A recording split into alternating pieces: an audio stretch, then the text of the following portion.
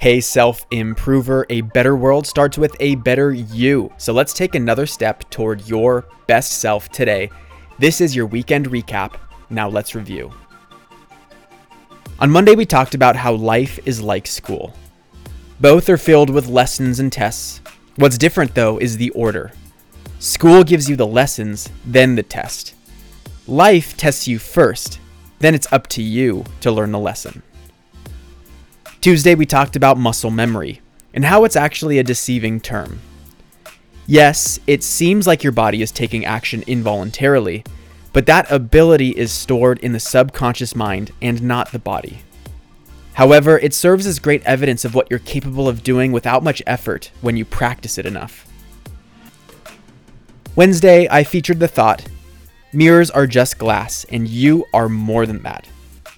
A mirror literally is just your physical reflection, but what you see in that reflection is much more than a physical body. Mirrors can be portals to our soul, and when you look in the mirror, see yourself for all that you are. Thursday positivity was simple but needed. Just be kind. When encountering a stranger, just be kind. When someone is being mean to you, just be kind. Being considerate of others at all times really speaks to your character. Then finally, on Friday, we talked about how you should evaluate your behavior moment by moment. While the convention might be to look at how you spent the full day, your standard for yourself should be to measure how you show up every moment of every day. It holds you accountable to embodying your best self in everything you do.